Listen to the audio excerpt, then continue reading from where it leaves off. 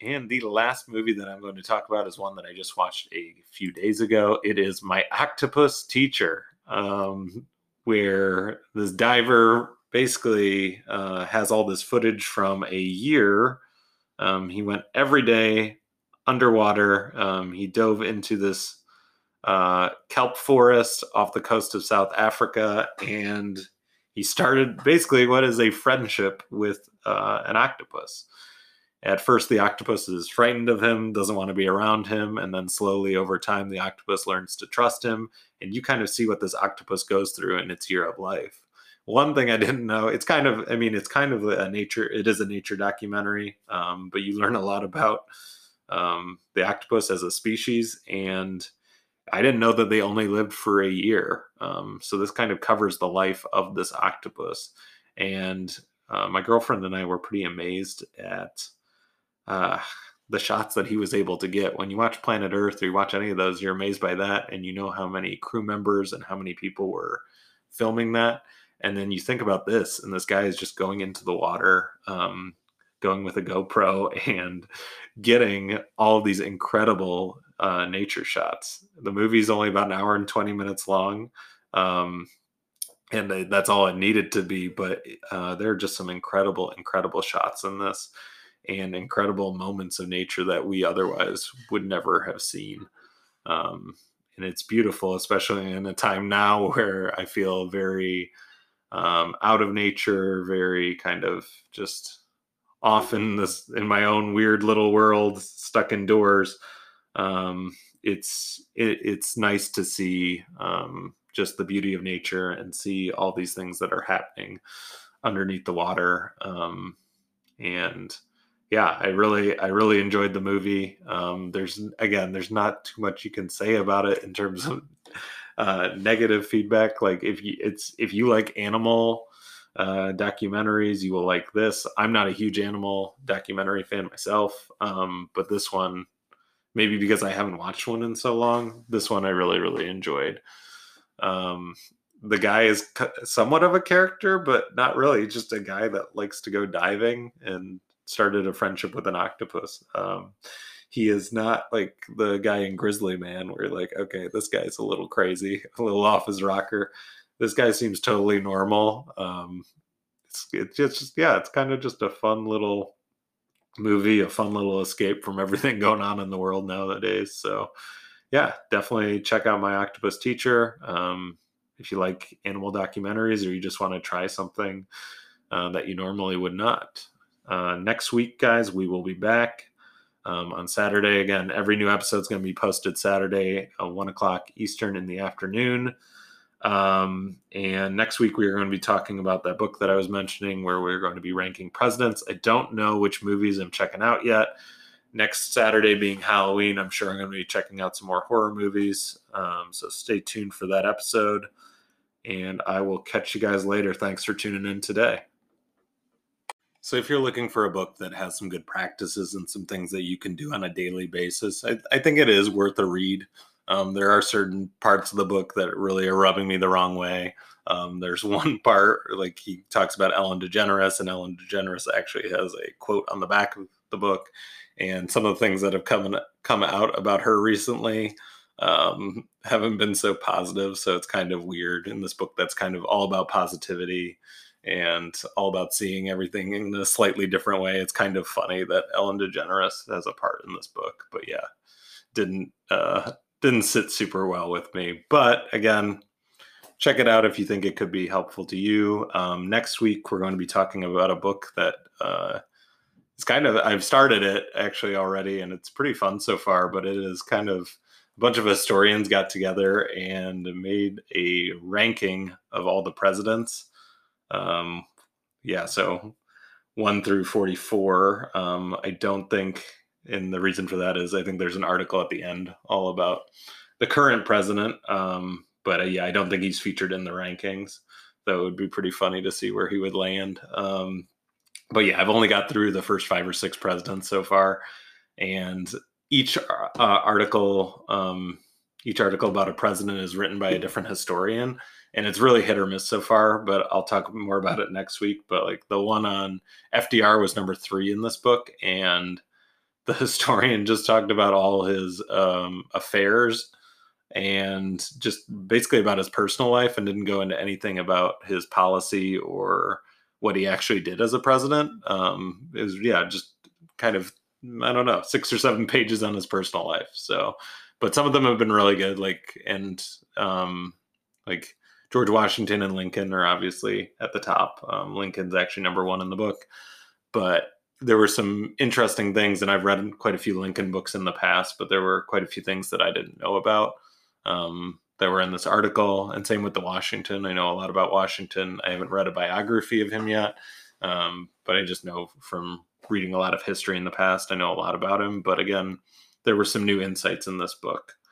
I've talked the last couple of weeks, I talked about it on the Quarter by Quarter podcast, as well as this podcast last week, I think. But Three Ring Circus, the book all about the Lakers dynasty from the early 2000s, is a book that I've been waiting to read. So I'm finishing this book about thinking like a monk that I just talked about. I'm going to finish that president's book, and then that is for sure the next book I will be reading. It's the book that I've been the most excited to read this year. I also picked up some new books during the week. Dynasty, which is a book that I never thought I would want to read. But it's supposedly really, really good. And the author of it, I guess, is pretty well known, but it's all about the Patriots dynasty.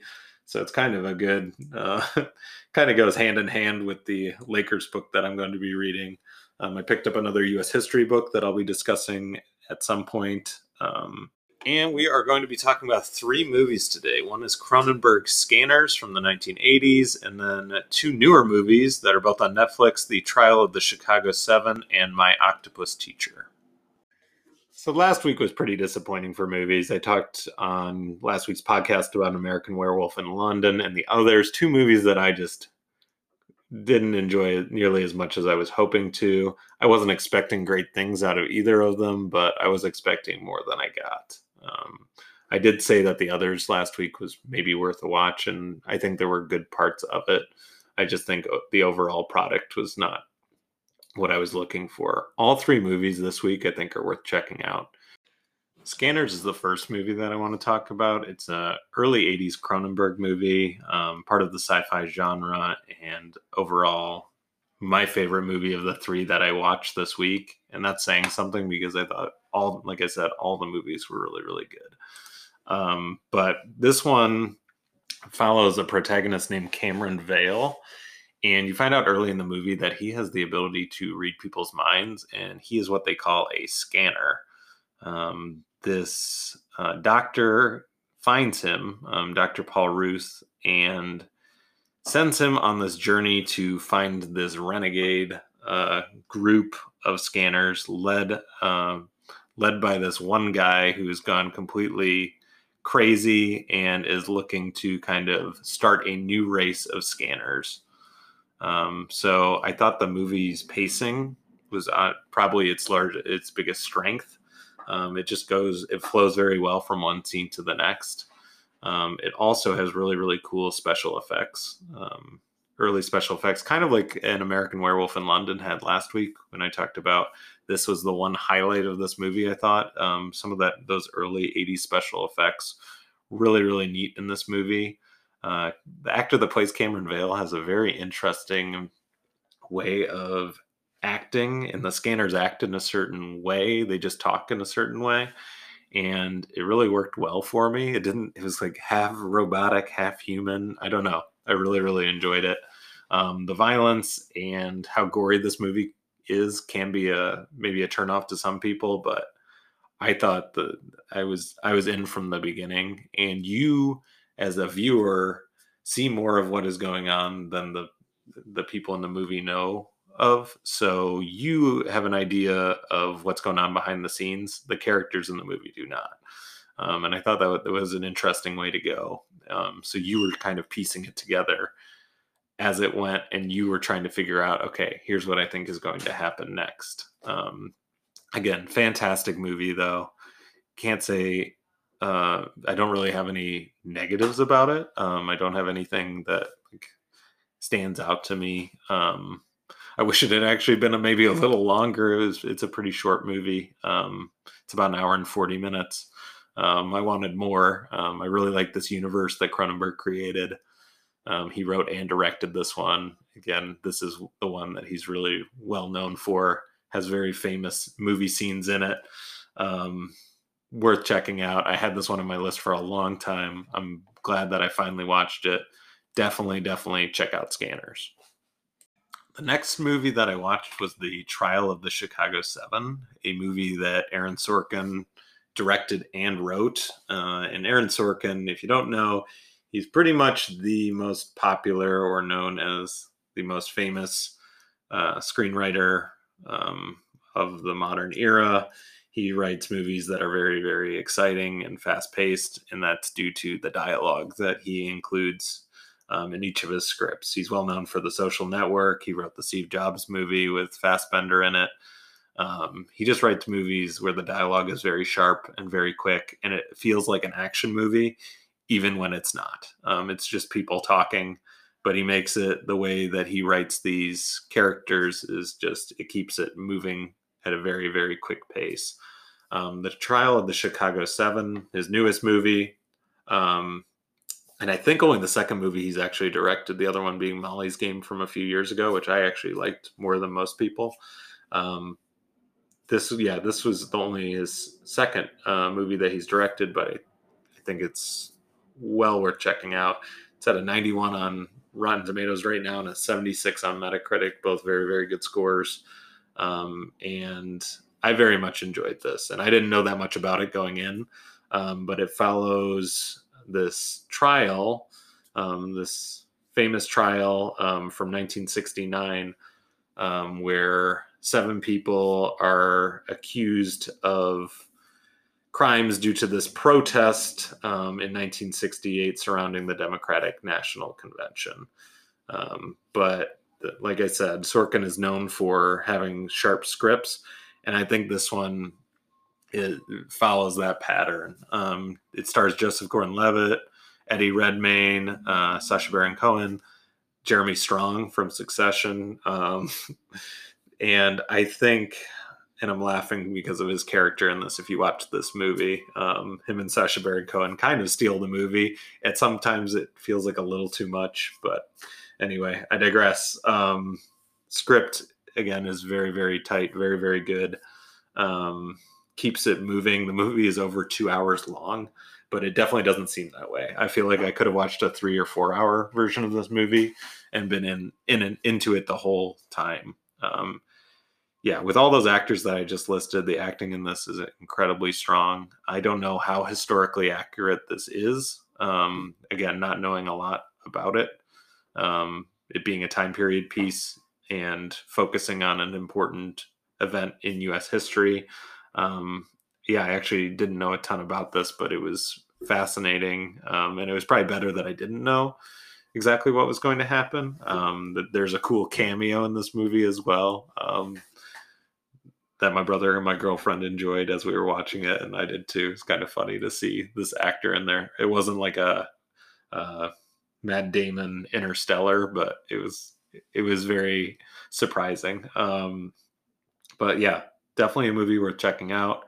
Sorkin's really coming into his own as a director. There were I think they do an interesting job too. This is the last point that I want to bring up, but they do a good job of going. So part of it focuses on the trial, and the other half shifts to the events that led up to the trial and the protests themselves. So it's interesting to see, and you're trying to piece it together too, as all the actors, as all the characters, I should say, are trying to piece it together as well. All these real life figures from history. And I can't remember the name of the actor that plays the judge, but it's the same one that plays Nixon in Frost Nixon. And he is very good at playing the type of character that he's supposed to be playing in this. Just got added to Netflix again, The Trial of the Chicago Seven. I definitely think it's worth checking out.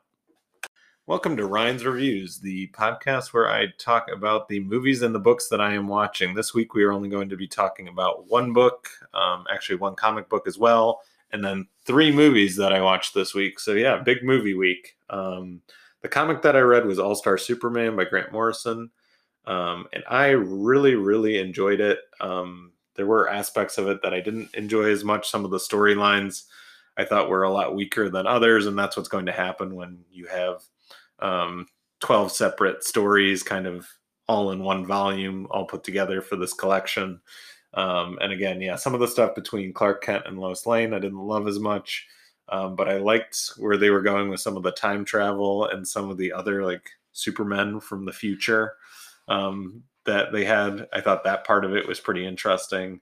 And I thought it's definitely worth checking out. Last week I read The Long Halloween, and I thought that was maybe my favorite comic that I've ever read. So this was just a bit of a letdown going into this week, but still a fantastic comic.